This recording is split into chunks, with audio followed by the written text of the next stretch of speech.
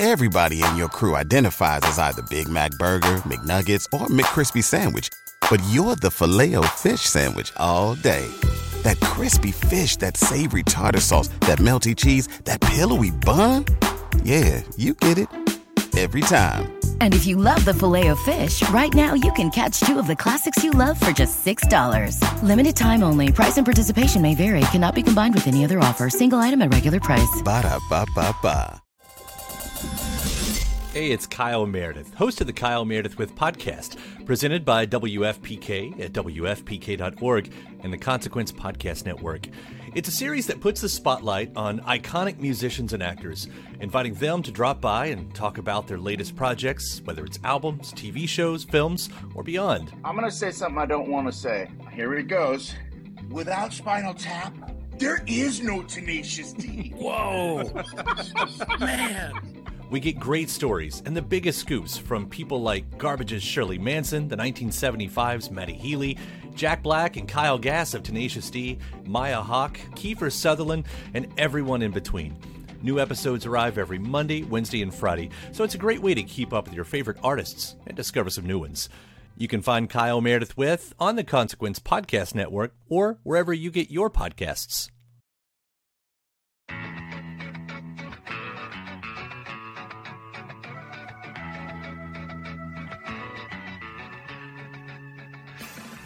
The Beat Girl is the cartoon drawing that the Beat commissioned as their logo. It came to represent not only the band, but two-tone ska, much like Walt Jabsco, which is the cartoon ska guy the Specials made. In the case of Walt Jabsco, his likeness was inspired by a photo of Peter Tosh from 1960s Jamaica. The inspiration behind the Beat Girl was taken from a photo in Melody Maker in an article about the two-tone ska revival. The photo is of Prince Buster dancing with a woman. Not much was known about the woman in the photo, even though she inspired an iconic image. Longtime ska fan Joanna Wallace wanted to know more about the woman behind the Beat Girl, so she did some digging. And some more digging. And she learned so much that she created a 30-minute documentary called Blue Beat Baby. You can see it on her YouTube channel, Miss Upsetter Designs. Today we talked to Joanna about her film, and her ongoing quest to uncover the life of Brigitte Bond, the woman in the photo. And Joanna still wants to know more about Brigitte. So if you know anything, email Joanna at brigittebond1964@gmail.com. I had actually put off watching the documentary Joanna made until we were going to do this interview. Oh yeah? How come? I'm just busy, but you know what? It's only 30 minutes. I shouldn't have put it off. It's a really good documentary. More people should make 30-minute documentaries because everybody's busy. And not every documentary has an hour and a half of content. And I mean, also the story's not finished. Joanna's still doing research, still trying to figure out things about the Beat Girl. And maybe the Beat Girl's still out there. Maybe she'll hear this. That's a very important point. And we'll get into this in the interview, but yes, Joanna is still looking for more information about Beat Girl. And so if anyone's listening and has any information at all that could be of use, even if it doesn't seem like it's very important, contact her. And, you might be able to help this documentary, become even more developed. And if you haven't watched the documentary yet, you can pause this podcast and watch the documentary and come back to this, or you can watch it at the end. Before we begin the topic we're talking about, why don't you tell people a little bit about who you are? Oh, geez. I've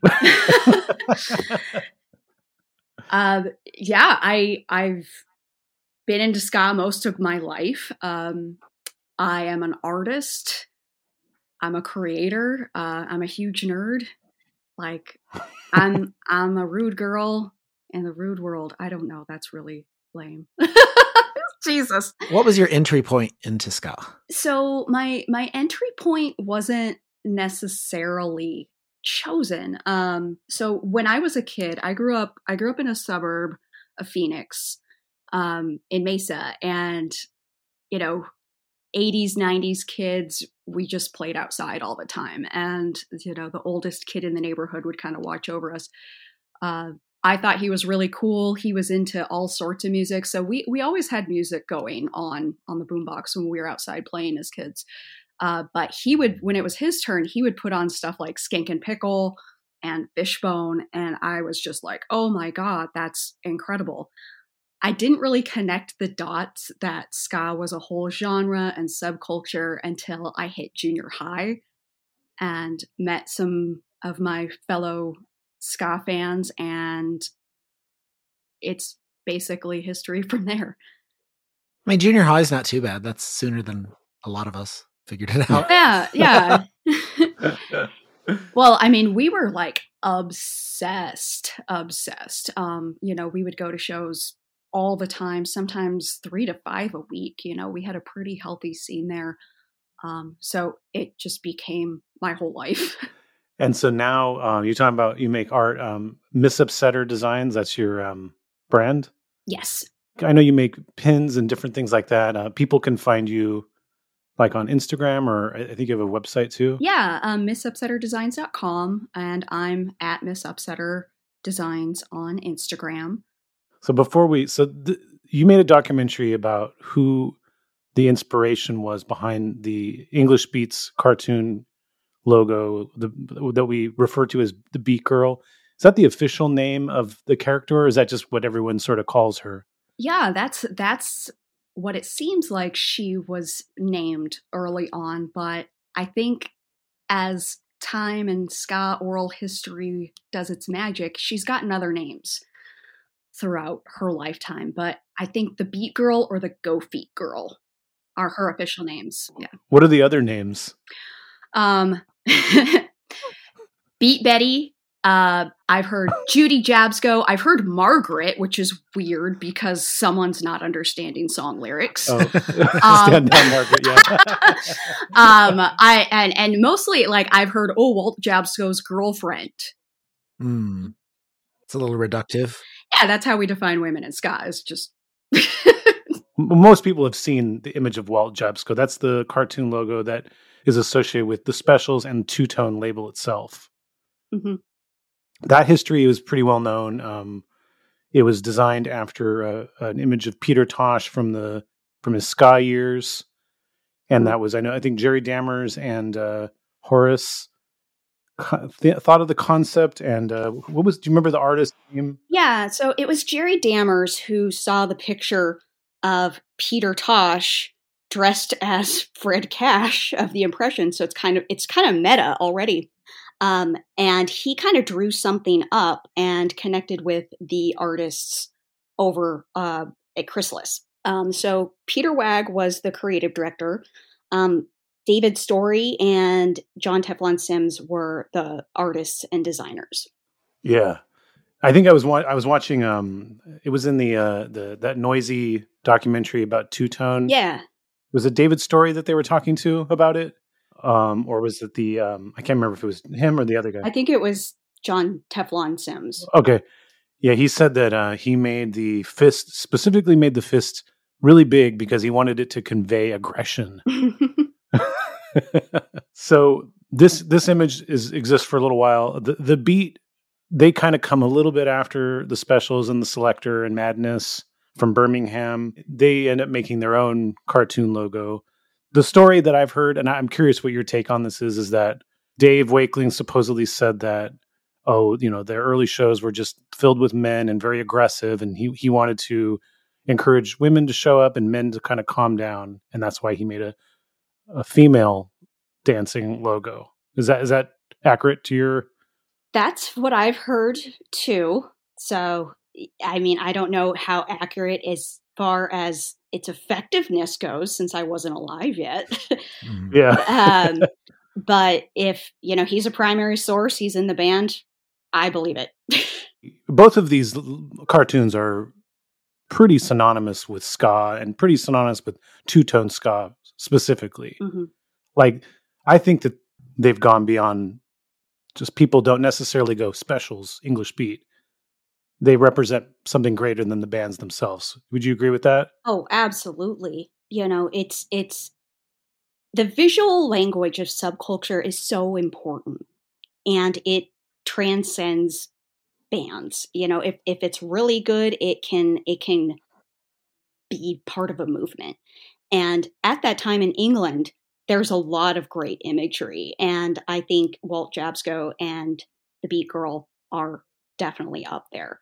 They have, you could go to any continent on the planet and see like a ska flyer, if they still make flyers, with them on it, and no, there's ska. Or same with Checkers. It's ska. As a woman in the ska scene, the Beat Girl, was that like an image that was important to you, or what was the importance of that image to you? Oh, it was like there aren't a lot of women in ska, if we were honest, and there weren't that many representations of women at that time, especially when I was growing up. So seeing the Beat Girl and then seeing women in two-tone bands was like, holy crap. Like, this is an image of equality that is awesome. And I loved the Beat Girl design from the get-go. And she was actually my first tattoo. Where did you get it? I got it right on my right bicep. Big, Nice. Bold. It was not well done. I was tattooed way too deep. No, seriously. I got it removed, which makes me really sad. But she like blurred out so bad that people would like, it was the one with her and the record player, like asking if it's a woman cooking. Like, is that a stove? And I'm like, oh my God. And her face was just busted. So I got her lasered off, and makes me sad. But yeah, she was my first tattoo. You could always get it done again. I know. I've actually considered it. You might have to now. Yeah, exactly. The Beat Girl was drawn by Hunt Emerson, who was a fairly well-known, like kind of counterculture cartoonist in England at the time. Mm-hmm. It was taken from a photo that he saw in a Melody Maker issue in March of 1964. 79. Oh, I'm sorry. It was of 79. Okay. Yeah. So it was an article about the two-tone revival. Oh, gotcha. And okay. And they were kind of talking about the history of ska. Gotcha. So the photo was from 64, but the article was that he saw it in was in 1979. And it's a Prince Buster is dancing with the woman who was inspired the Beat Girl. I don't think so. Hunt didn't know who the woman was, and I don't know if the newspaper knew anything about her. Yeah. There's no information about her in that article at all. That's kind of where it stayed for a number of years. It was a woman dancing with Prince Buster. It was the inspiration, and you decided you wanted to find out who the woman was in that photo. Mm-hmm. Do you remember that first moment when you realized you wanted to go down this rabbit hole? I've always wondered, who is she? What was she like? Because I think up until recently, most people had seen that image of Hunt Emerson's drawing holding kind of it looks like a gridded, Xeroxed drawing for reference, or photo for reference. And it's really hard to tell what she looks like because of the copy, and it just totally blew out her face, like my tattoo, ironically. And so she was kind of this, whatever you wanted to make her. And yeah, like I just wanted, who is that? Why has she had such an impact? And as I started to unravel the story, it just got more and more wild. I was not expecting this. I was not expecting to make a documentary. It wasn't like, but going back to like when I decided to dig into it, it was, I was planning on continuing my Banbury Badge reproductions for my business. And I wanted to make something with a bit of a nicer face, like no offense to Hunt Emerson, but just something a little cuter, something that's more based on the woman, of the other photos I've seen of her with Prince Buster, and started doing image reference research and came across that eBay photo, or that photo I found on eBay. Yeah. So before I'm curious about that experience, but yeah, so one of the things that Hunt has said in an interview is that he deliberately wanted to make it unclear what her ethnicity was. Mm-hmm. That was one thing that he and I think it's kind of what you're saying. kind of wanted there to be a certain vagueness about her that you could sort of see whoever in it, I think. Mm-hmm. And then I found another quote from him that's kind of funny, I guess is the word. He was like, I don't know who she was. I wonder where she is now. Probably fat with 6 kids. Oh, jeez. That's awful. Yeah. It's terrible. I don't find that funny at all. You know, it just shows like we don't view her as a human, really. It's just like this object. I don't know. He probably didn't mean it in a cruel way. You know, he's probably being silly, but as a woman, I'm just like, oh God. Yeah, but like, you can't help but bristle at that. Yeah. I know. I read that and I was like, ugh. Yeah. that's tacky. Yeah. So the photo you found. So first off, when in the documentary you show this photo, and I was like, my first question was, how did you even find this photo on eBay? Like, and how did you even know what to look for? I just looked up Brigitte Bond. Okay, so how did you know? Was her name already available? Yeah. So there have been some photos, and this I think we'll probably touch on this later too, of just so much is getting digitized now, and you know, probably within the last decade or so, there were some photos that were purchased as a collection by Getty Images, or you know, just like those stock image sites where you go for licensing. So once those popped up, that's I recall that's around when I learned her name. Like, oh my God, that's her. Okay. Yeah. So you knew the name Brigitte Bond, and also you say this in the documentary. We'll clarify this here too. You've never heard her name pronounced, so you're guessing that it's pronounced Brigitte. Yeah. So it might not even be pronounced Brigitte for all we know. Yeah. You found this photo. What is the photo? Explain the photo itself. So it is an actual archival photo from, you know, just what's the word? It's like Newsline. Some company, you know, they would send out the news with pictures and stuff for newspapers across the world. And so it is an original photo with the story on the back. And the first line says, Brigitte Bond, who used to be a boy. And that was kind of like, wait, what? And then as you go on, it says like, oh, well, she used to be engaged to Sir John Waller. Like, okay, so we have nobility involved. And then it says that she has an inheritance. So it's just like, what? So that's what got me started being like, okay, I haven't heard this before. Let's start digging. And that's when I opened the Pandora's box, and it's still not fully shut. But seriously, it was like 5 months straight. That's all I did. It was like some sort of, I was obsessed, but it was like some sort of weird possession too. Backing up just slightly on eBay, how much does a photo like this cost you? It can really depend. I've actually been a fan of this medium for a long time.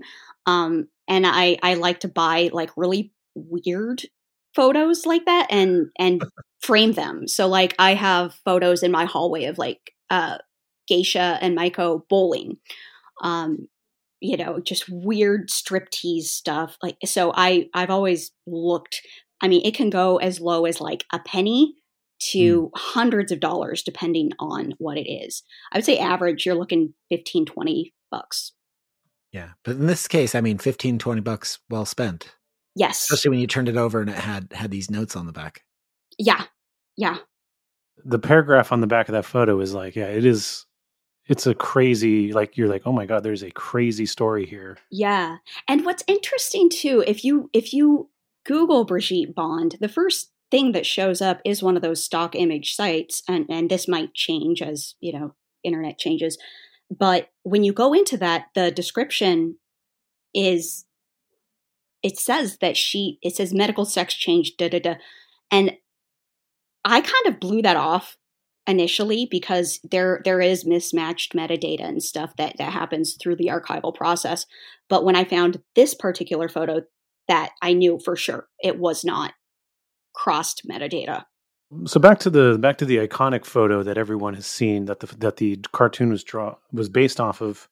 In the documentary, you have actual video footage of this whole experience. So Prince Buster comes to the UK in February of 1964?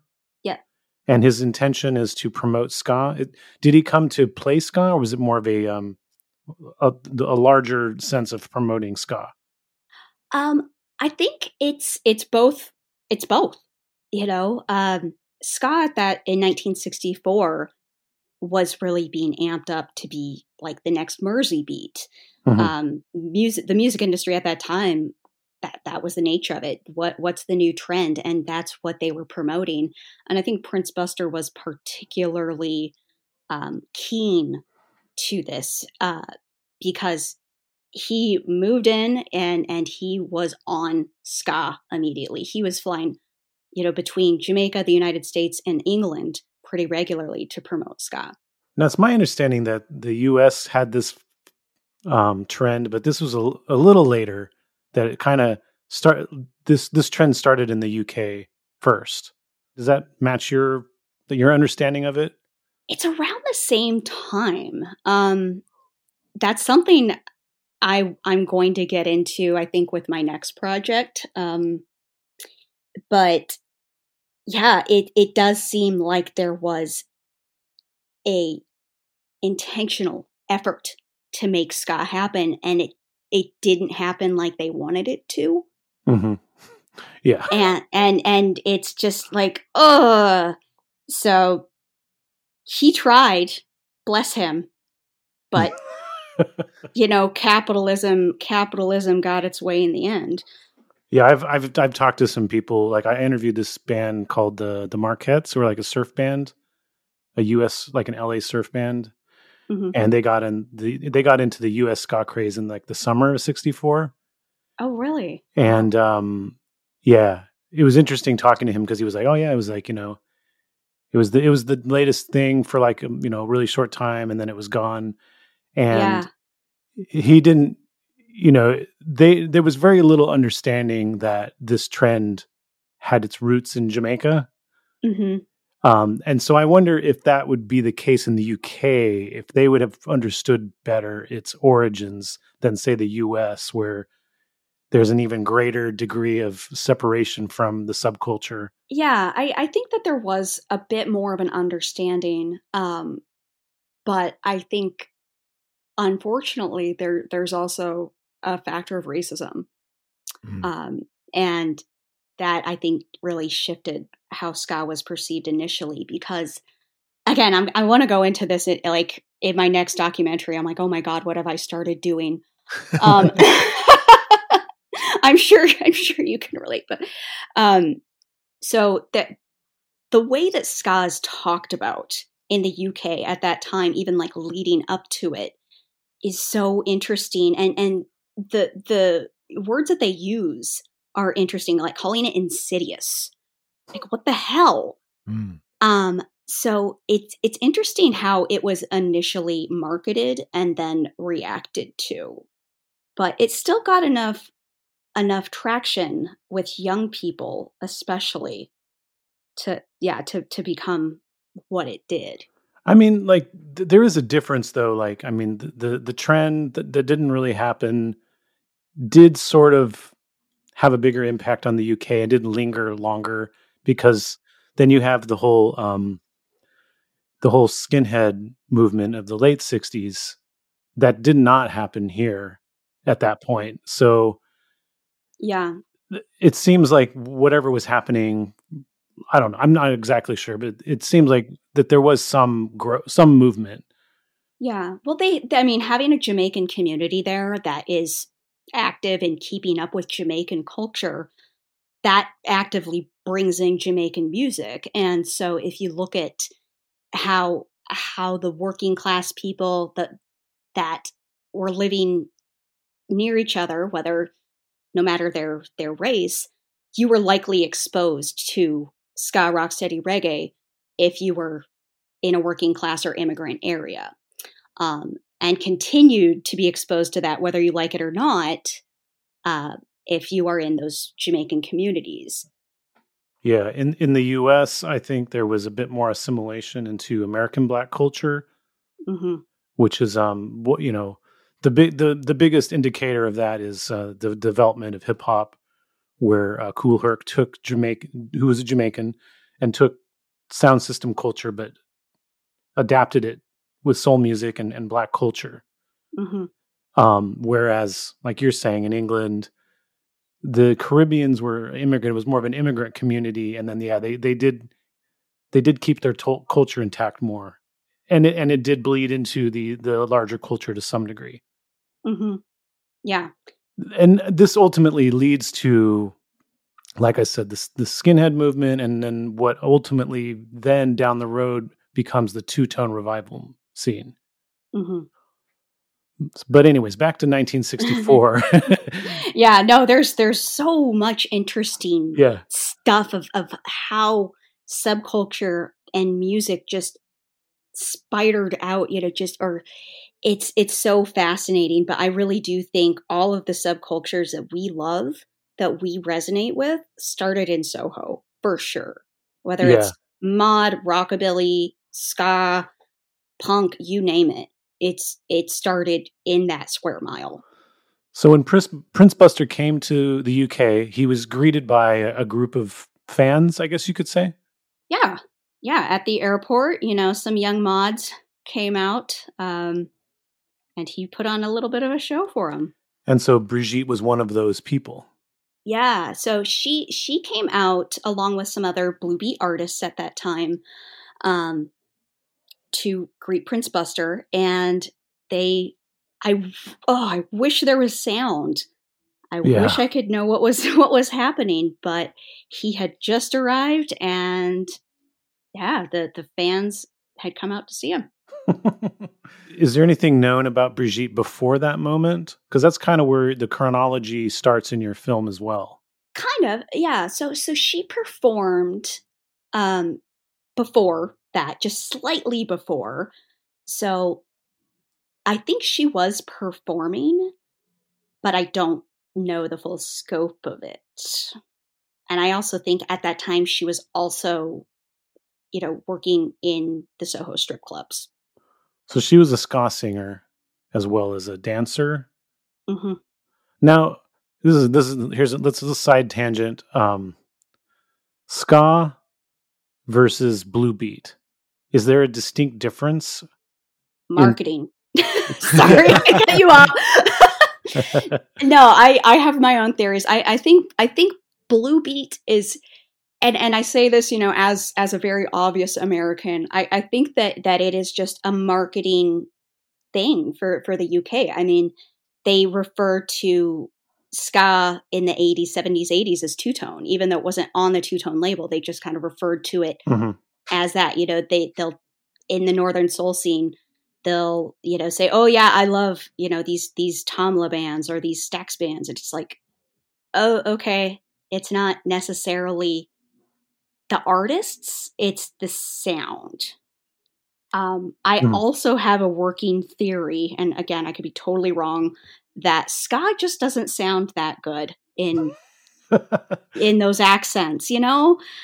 I could be totally wrong, but I think it's just marketing. Yeah. So, and Blue Beat's a UK thing, except that Chris Murray created the Blue Beat Lounge in LA in 2002, I think it was, or 2003. But it's interesting because I think the reason he created that, using that name, was because it was so unknown. And then it's like, you don't have to deal with the ska baggage. You don't have to deal with the reggae baggage. It's a term that people in the subculture know, and people that outside the subculture are like, what's blue beat? So it's interesting in that way, that it's kind of become one of those words where it's like it's an indicator of somebody involved in the subculture. Yeah. And I think it's interesting because like they named the label, and because it sounded, the original releases were kind of like blues and they had a different beat. So Blue Beat. And oh my God, I would have been so pissed if I were Siggy Jackson And all of these other bands were taking the term blue beat. I mean, even Island Records, which, arguably is, well, inarguably way more successful. They were using the term blue beat, but BLU-BEET or something like that. It's so bizarre. Like it's, I can't wait to dive into that because it is just so weird. Like I've been collecting stuff and I'm like, what the fuck was happening? Just out of touch people, I think, was a big part of it. Yeah. And so you found, so she did release just one record that you're aware of, or more records? Brigitte. Yeah. So it says she claims that there are more records out there. I haven't found them. I found one that might be her, but it's Brigitte Saint Jacques. I don't know. I think it has a good chance, but I can't confirm it. So I didn't include anything that I couldn't like double verify in my documentary. Yeah, that seems possible because later in the documentary, she's going by Brigitte Saint John. Mm-hmm. So Saint Jacques, you said? I mean, that's pretty close. Yeah, right? Yeah. And if we're already messing around with the spelling and stuff, then yeah, why not? Why not? So she's playing, you're kind of going through the scene, this whole scene and kind of where she's playing. Do you want to kind of set that stage a little bit of like what's happening in that area and what you're aware of that she's doing in this sort of 1964 time period? So in 60s London, the Flamingo Jazz Club is where all of the Jamaican music was really happening. You had Duke Vin there, who he was the first person to have a Jamaican style sound system outside of Jamaica. And the clientele was typically a lot of West Indians and Black American airmen. So when the Profumo scandal hit and Christine Keeler and Johnny Edgecombe and all that whole situation happened, I think the military knew that there was some shit going down and they're like, nope, we got to get these guys out of there. We don't want to get involved with this espionage bullshit. Because of that, that opened up space for the new mod subculture to move in. So there's more space for mods. Mods picked up on ska, and that's how ska kind of worked its way into subculture. Yeah. So at that time, a lot of Jamaican music was just done in kind of like sound system dances. And, people could rent out a bar and like put on their own kind of little blue beat nights. That was just the best, most effective way to do that. And also records were expensive. So people usually had to go out to be able to enjoy music. So 64 hits and blue beat is planning to be the big thing. And bands are moving in on it. So Georgie Fame, who was the resident, him and his band were like the resident band at the Flamingo Jazz Club. They started getting involved with some Jamaican sounds. And I think that made it a little bit more approachable for some white audiences. Again, I can't prove that, but what I've read from people, it's like, oh yeah, like we're already into black music, we're already into jazz, why not Jamaican music? So that's kind of where it caught on. And yeah, and while Prince Buster was there, I mean, he recorded that I Feel the Spirit a few months prior with Georgie Fame. So there's that kind of cross-cultural connection. And he also appeared on Ready, Steady, Go, which was the show for teens at that time. And so Brigitte at this time, she's singing at the various clubs in this sort of scene. Yeah, so that scene, it just seems so interesting, super DIY, these clubs, these town halls, whatever. People were making things happen. A lot of bands were popping up. And she was singing at coffee shops, which were also, they weren't necessarily formal music halls, but that's where you could get together and make some noise with your friends. Skiffle got its nails or whatever into like seriously, skiffle was huge there. And I mean, that's without that, there's not the Beatles. Gosh, I feel like I sound like that Charlie Kelly meme, with it's all of the conspiracy theory stuff. It is just so wild how small and interconnected all of this stuff is. I mean, yeah, the Beatles were probably hanging around at the Flamingo Jazz Club at the same time. Same with Rolling Stones. I like to think about you working on your documentary and having a wall like that with all the things pinned to it. I thought about, putting my face on that meme. But if I don't know if either of you've seen the show, like I think it was Inventing Anna. I was like that. Like I even had an emergency surgery in the middle of my research. I was like, no, I have to do my work this weekend. Yeah. Back to the photo that sort of started it for you, the one you got on eBay. You said that this kind of it was off to the races from there. So what exactly happened at that point for you? What was your thought process about how to actually dig deeper into this whole thing? Yeah. So I dug in initially with what are the details on the back of that photo.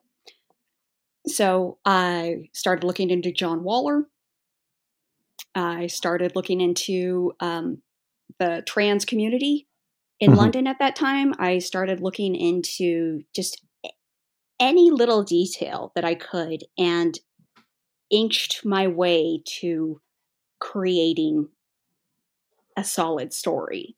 I could not find much on Google, and it is almost, I thought Google was pretty complete before. It's not. There's so much out there that isn't searchable through Google, so many different archives. And so I started looking through any archive that could somewhat be related to this topic. And I mean, so much of it was just irrelevant. So yeah, digging through newspaper archives, looking through Ancestry and Family Search, looking through just, oh my gosh, you name it. Just reaching out to people, feeling like a creep, leaving comments. Like, I was desperate, man. Were there any people who were instrumental in helping to point you in the right direction? Yeah. So Heather Augustin, she's a friend of mine. So I had started digging into this on my own. And at that point, I didn't think much else would come of it. Maybe I would put a little thing online, be like, hey, this is what it is. But I got stuck around 65, 66. And I knew Heather was writing her Rude Girls book because she interviewed me for it. So I hit her up. I'm like, hey, I know you wrote about Brigitte in Songbirds. Do you have anything on her? Like, I am just trying to find some answers. And so she texted me back and we had this kind of back and forth. I'm like, yeah, I know all that. And so we're like, okay, cool. Well, I'll let you know. So I shared all my stuff with her. She shared hers with me. And so that we kind of went back and forth with our research, but we were both stuck at that point. After that, I spent a couple weeks digging to try to find what happened to Brigitte, and she changed her name. Makes things really hard. How did you find out that she changed her name? Slowly and surely looking through like every Brigitte who's ever existed. Like seriously, it was awful. It was awful. Like I knew she had acted, or she said that she acted. So I went to IMDb and I started looking through every single Brigitte. And I did not find her on there. What I actually found that led me to her different name was a flyer through Ready, Steady, Gone for Brigitte St. John, the folk singer. And I just Googled Brigitte St. John. I didn't know it was a folk singer at that point. But I saw a folk singer and I saw a very pretty woman. And I'm like, oh my God, is this her? Is this her? And I spent a couple days just cross-checking as much as I could for Brigitte St. John to see it was her. I could not find it until eBay came in and saved the date again with another original news photo that said that she was a stripper who used to be a boy. So that was my smoking gun. So you said that you looked at. So we'll talk about Sir John Waller after this, but because that's a crazy story. The whole thing is. but realizing that she was a transgender, you wanted to understand the LGBTQ community of that time and of that place. So what did you discover about that? Soho was a very gay, queer, LGBTQ plus friendly place. Mm-hmm. And a lot of the folks who were involved with music, especially the managers, were gay, like gay men. And I can't prove it, but I do think that Tom Littlewood, who was manager at Two Eyes, I'm pretty sure he was gay. John Waller was gay. I mean, it was a very LGBTQ community. Yeah, the impression I got was that a lot of the same clubs, the like sort of the underground music clubs, overlapped with the LGBTQ community, whether or not they were directly part of that scene. It just seemed like all of the counterculture elements all commingled. Yeah. I think for anyone who wants what feels like an accurate depiction of Soho at that time, and there's not ska in this, but check out the movie Last Night in Soho.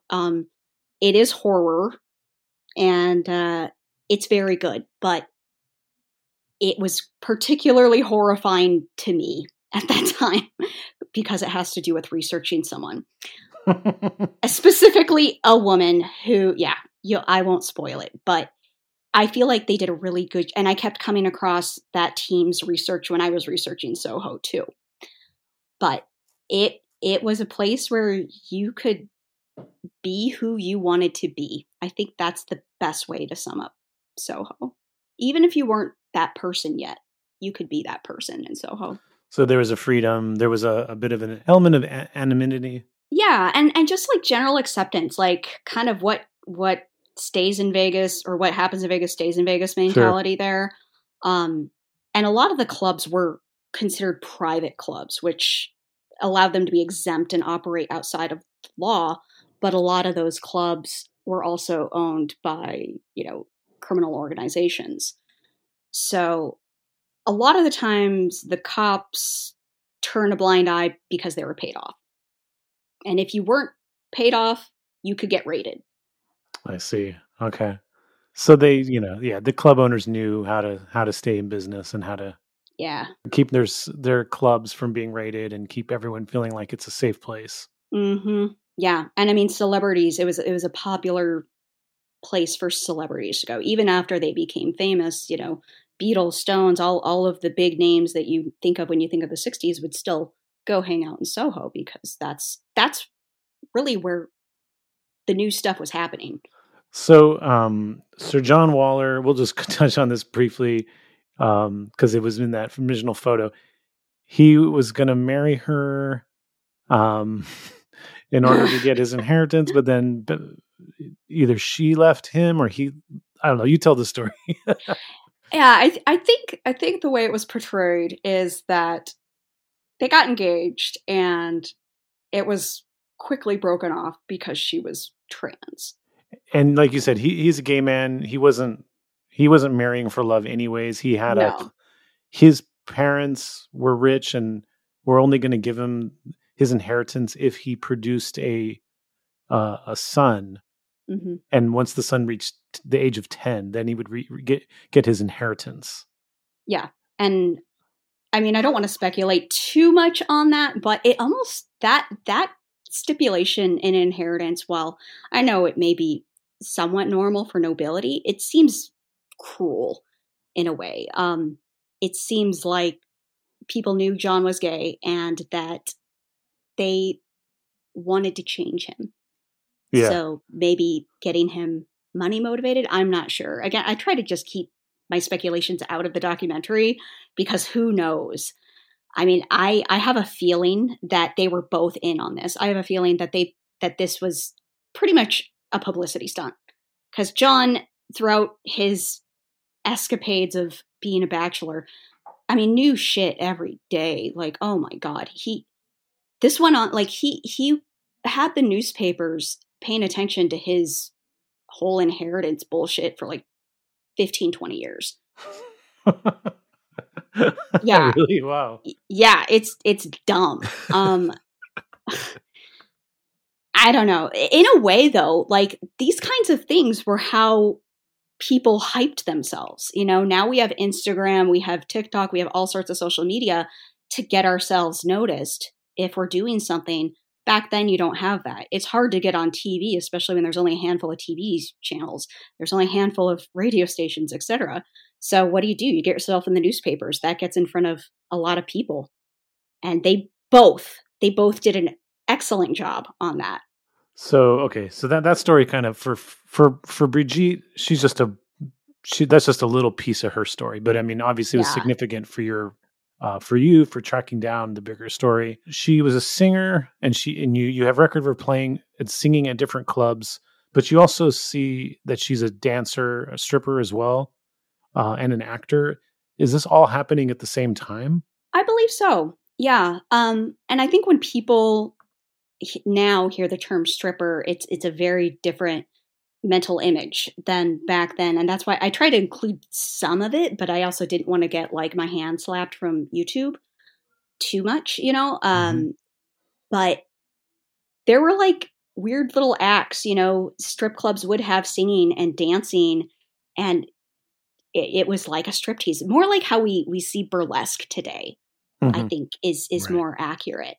And at that time, depending on the location, women weren't allowed to get fully nude, and unless if they were standing still, they weren't allowed to move. What?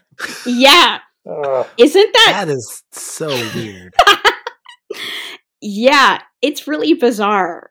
And so, like, women would come out fully nude on a stage, and it was almost like, you know, life drawing class or something. And they just stand there. Yeah, stand or sit, and if they moved, like sometimes, you know, cops would be there. The owner would get a ticket if she moved before the curtains went back.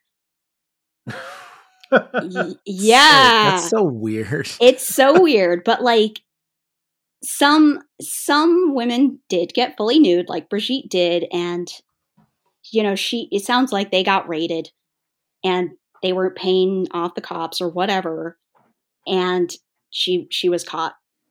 It was just, things operated on such a bizarre standard back then. Yeah. Now, see, it seems like also you kind of place her in the UK in the mid 60s, and then there's different periods of time where she's in Spain, Italy. She's taking trips to Africa. I don't know to what degree you have a solid sense of the timeline, but what is the best understanding of of her timeline? You know, going from the mid 60s to the 70s. Yeah, so that's actually how I started my research, was just doing like a timeline. So, and then I built the narrative around that. But I was able to piece together her timeline based on a lot of advertisements of where she danced. So she went all over the world. And I think that because, you know, certain newspapers and other things aren't digitized and archived online yet, I can't necessarily find those. But in that final interview she gave, she said that she'd been to every continent. I'm assuming not Antarctica, but yeah, like there was a very vibrant trans vedette scene in their circuit in the world. You know, in Argentina, Japan, Mexico, all over Europe, these actors or these vedettes would just travel around and dance, live there for a little bit, and on to the next place. And that was the circuit she was on, to your understanding. Yeah. And I know you did find record of like her in like one or two magazines, erotic magazines. Yeah. It's one like photo shoot across 3 magazines by a publisher, and they put them out over a period of a few years. Wait, what was the name of that magazine again? There's Beautiful Brits or Beautiful Britons and Spick. I think like Spick and Span. Oh, Kind of, okay. yeah. I I was think, like, what is this name? yeah. Yeah. I think that's my assumption. But it seems like they really did not give a shit of what. I mean, they're just like, I mean, if you read through the articles, like they make no sense at all. And it's just, I mean, it's a nudie magazine. It's yeah. So you're definitely not buying Spick for the articles. No. I think in one of them, like the information is so wildly off about her. It's like, oh, her father's Russian and this and that. I'm like, this is not her. So they're just making things up. Yeah. And like with her age, I mean, they're like, oh, she's 22. I'm like, no, she's probably like 26 in this issue. And then you also saw a couple instances of her being in movies. Yeah. This was while she was in Spain that she was in movies? Yeah, I believe most of them were in Spain. So, they're not good. I'll straight up say they're like Mystery Science Theater level. So yeah, I think that she was doing those simultaneously while working, at a residency at some club. One of the movies, though, she did go to Egypt for. And I know one of the movies was like she was a dancer for a dance sequence, but there was one where she had a line, right? Yeah, she does have lines in the movies. Again, they're not that great. I mean, just the overall movies are not that great. I admittedly I did not watch all of them. I kind of looked for her because I'm like, this is so bad. I did watch all of Herostratus though. Not for me. What was the there was a James Bond movie that she claimed to be in, but you could never really find proof that she was actually in it? Yeah, Casino Royale, another stinker. Ugh. Sorry. I went over that fucking movie with a fine-tooth comb and it's not good. It is not good. Yeah, it's also pretty racist. So yeah, I mean it's got it all. But I think there's a high chance she was in that movie, but her scene was removed. The whole, I mean, that's a whole other story. I watched a documentary about the making of that movie, and it was just a nightmare. Like, it was a nightmare to make. So, yeah. In what way was it a nightmare? The actors were awful, or production problems? Like Peter Sellers being an asshole, being drunk on drugs or whatever, not showing up. Yeah. I think Orson Welles could only film like 2 minutes at a time because he would he would sweat through his costumes because the lights were so bright. And so yeah, they could only film a couple minutes of that a day, and those were in the casino where you have a bunch of extras, so it's just having to set that up multiple times a day. I mean, just you name it. They went incredibly over budget. So there might be footage of her somewhere out there, but I think I'm done looking for that because that movie's terrible. You don't think you can endure any more Casino? No, it's so like next level stupid.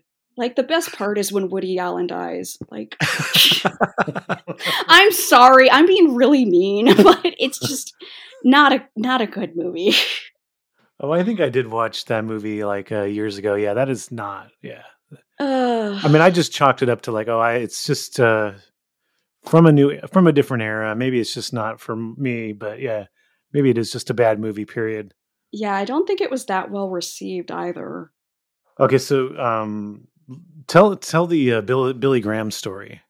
Oh man, this is my favorite. This is my favorite thing about her. So, Billy Graham, if people aren't aware, was a very, very influential preacher or evangelist in the 60s. And he came to the UK and he went there multiple times. But in the 60s in particular, came in and I think in general, people were like, why? Like, we don't need, like, look at the state of the United States right now. Why do we want his level of evangelism in the UK? And I mean, of course you have people who follow him and all that, but he took it upon himself to go down to Soho and talk to the sinners, try to let them know that they can come to Earl's Court and throw money at him or whatever. But it didn't go that well. Yeah, didn't go that well. I think a lot of people showed up because they knew it wouldn't go well. And they just wanted to see the chaos. Yeah. And she made her way through the crowd. And I think if you look at the footage, you could see people know her. Like, people are cheering for her. Yeah, you added some subtitles into the movie where you can, there's people yelling, "Hey, Bridget." Yeah. And I think that's what they were looking for. She drove him out of Soho. And I think that's the only time that he cut a sermon short. Now, you said something about how he was condemning miniskirts or something, and that... Oh, yeah. He had made comments about, women's fashion then. How miniskirts create sin. It's like, come on, dude.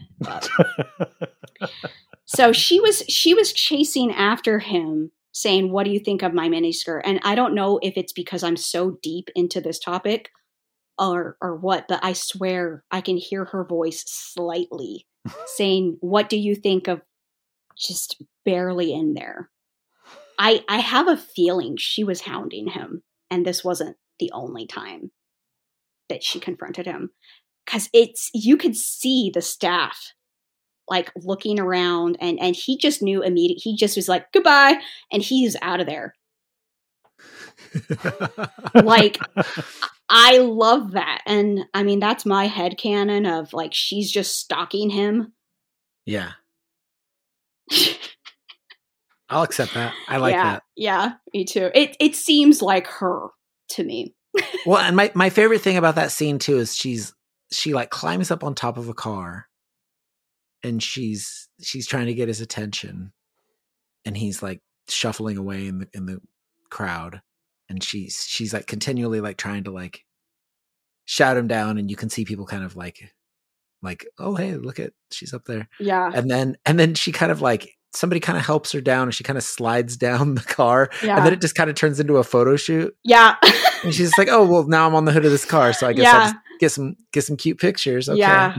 And she just hams it up. Like, that's what she went. And that's another way she found her way into the newspapers again. And I love her for it. So you put this film that you made that took you said 5 months to make it, or 5 months of research. Mm-hmm. Put it on YouTube. It's a half hour, but the movie isn't just a movie. It's also clear that you want to fill in the holes. You're hoping to put it out there to learn more about Brigitte and about areas in her timeline that you don't quite fully understand, or if maybe in fact if she's alive, to get in contact with her, all that kind of stuff. You're kind of putting it out there. Yeah. I'm curious, since you've put it out there, have you learned anything of particular interest to you? Have you gotten any leads of anything? A little bit. And I'll put like a big asterisk on that. I mean, I've heard from people who saw her perform. Okay.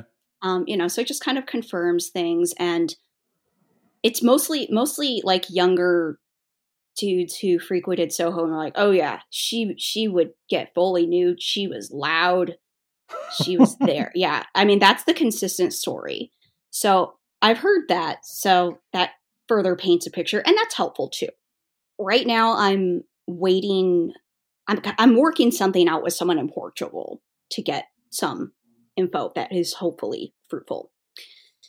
But yeah, language barriers, age. Unfortunately, a lot of people in that realm their life expectancies aren't as long due to violence and all sorts of stuff. So it makes it hard. And I know I'm working against the clock because, unfortunately, people pass. Memories get lost. So I haven't heard anything substantial, but I'm still looking out there. I've been digging, in some of my low probability buckets.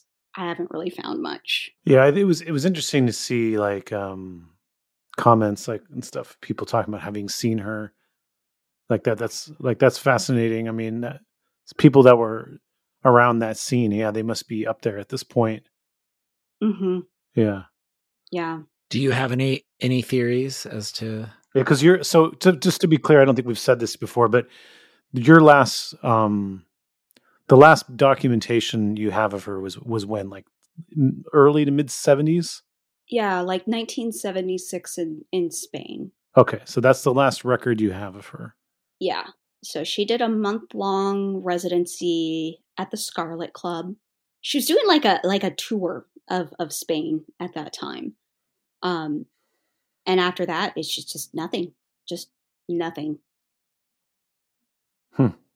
Yeah, so I spent a while thinking maybe she changed her name again. I'm going to look through more Brigittes. I'm going to look through, I was mostly looking, in transgender archives and all of that, looking at the 60s, not really the 70s. And I haven't really found anything.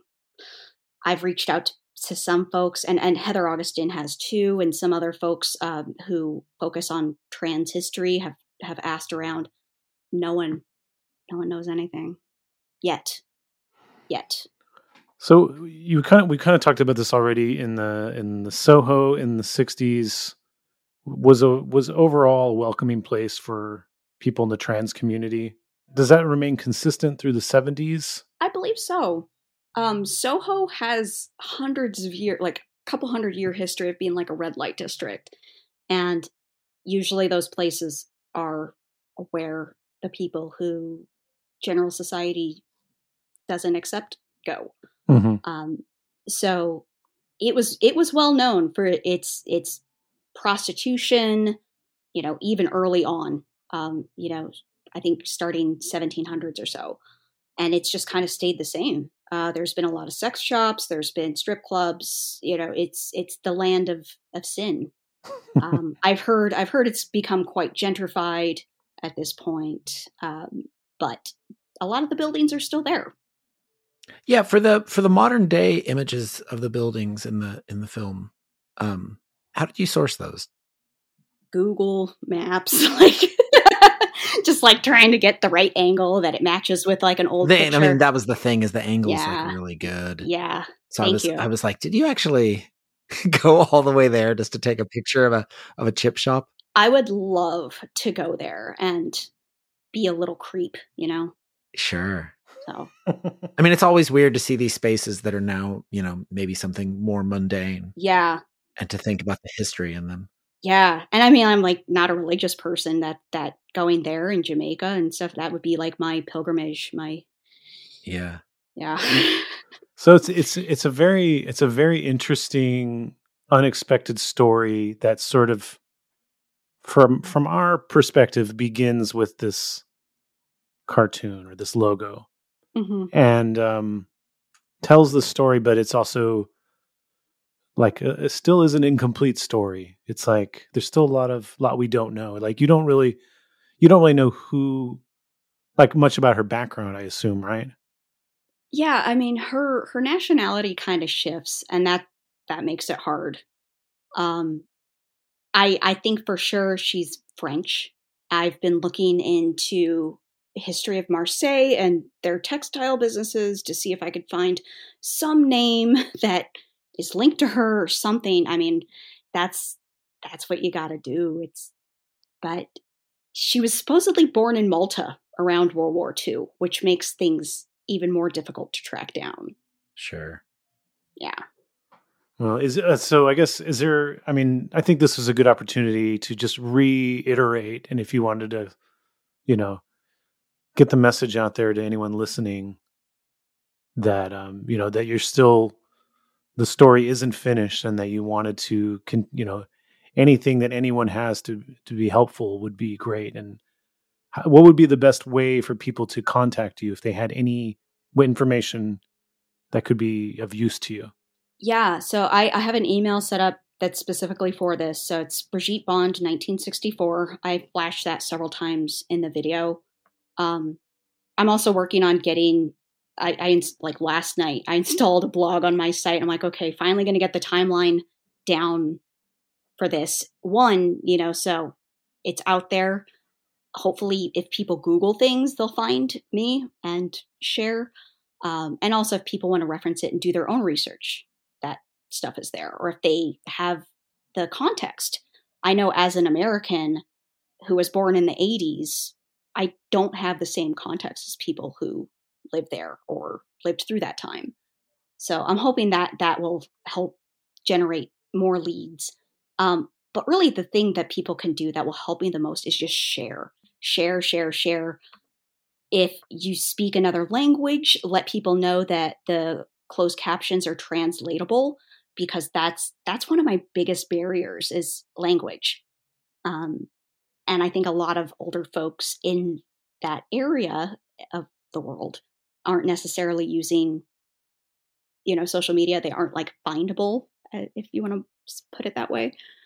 So sharing, they probably aren't looking for this stuff, but they probably know something. I'm hoping to break into that realm and just get eyes on it. Yeah. Because, the whole Soho scene and district, I think in a way that might be a little bit more approachable than trying to look for leads in Italy and Spain and Africa and these other places that she'd been. Yeah. And I've tried that. What I mean by being a creep in comments is just like these older folks' Facebook pages. And I'm like, okay, I know you were in the Cracksman and you played with Brigitte. Hello. Yeah. And I'm so uncomfortable with that stuff. Like I am such an introvert. I'm so awkward. So yeah, like I haven't even like directly reached out to like Hunt Emerson or Dave Wakeler, or, just anyone directly like that. I'm like, oh yeah, I'm just bugging them. Which I know that's not the case. Yeah. I'm continually embarrassed. Well, it's you spend 5 months beginning the process, and this could be another period of time of the word getting out and people getting to the right people. Yeah. Yeah. And part of that is also just like me resting my brain and like trying to pry my head out of my ass of just, so focused on this project and just trying to rest.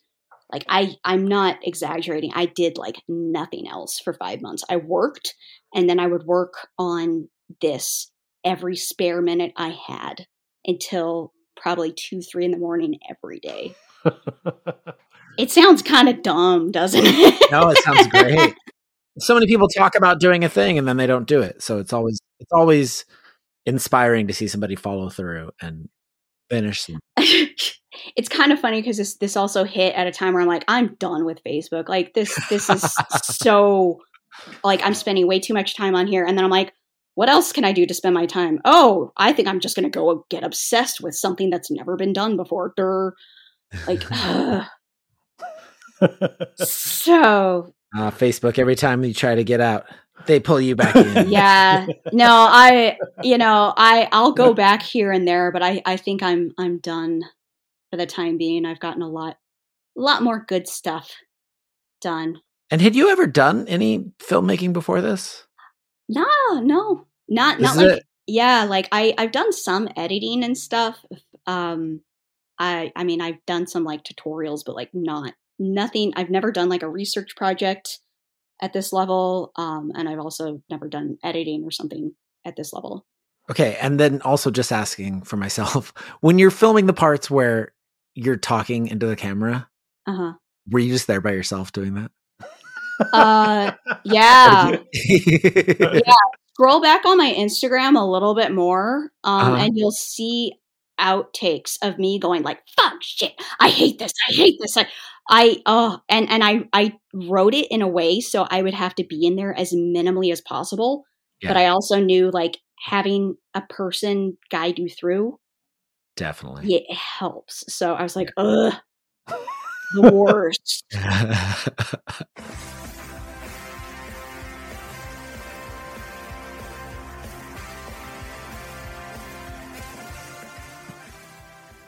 Thank you so much for listening to In Defense of Ska. If you've enjoyed this episode, please like and subscribe to the podcast wherever you normally stream or download episodes. If you haven't already, grab a copy of my book In Defense of Ska, available at clashbooks.com. You can follow us on Twitter, Instagram, Facebook, and TikTok. It's at In Defense of Ska. And please consider joining our Patreon at patreon.com/In Defense of Ska. You will get monthly bonus episodes, extended interviews and commentary per episode, and access to the In Defense of Ska Discord.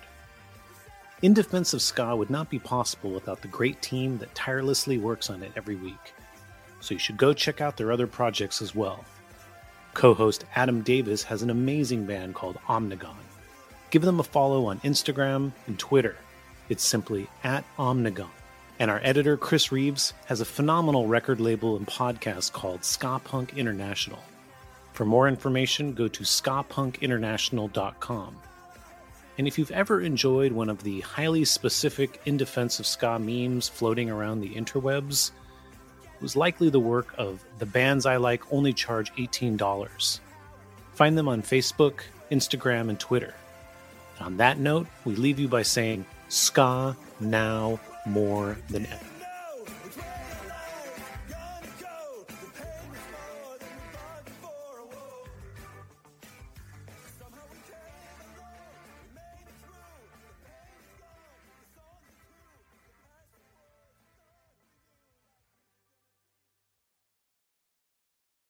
Hey everybody, it's Barry from the What Podcast. Hey, it's Russ. Hey, it's Brian, and we are giving away 2 tickets to Bonnaroo 2024. These are GA+, and they include camping. Russ, how do people get qualified? We want to hear your top artists to play on the Bonnaroo 2024 lineup. Call 423-667-7877 and tell us who we should check out. It's the What Podcast. Thanks. Hey everybody, it's Barry from the What Podcast. Hey, it's Russ. Hey, it's Brian, and we are giving away 2 tickets to Bonnaroo 2024. These are GA+, and they include camping. Russ, how do people get qualified? We want to hear your top artists to play on the Bonnaroo 2024 lineup. Call 423-667-7877 and tell us who we should check out. It's the What Podcast. Thanks.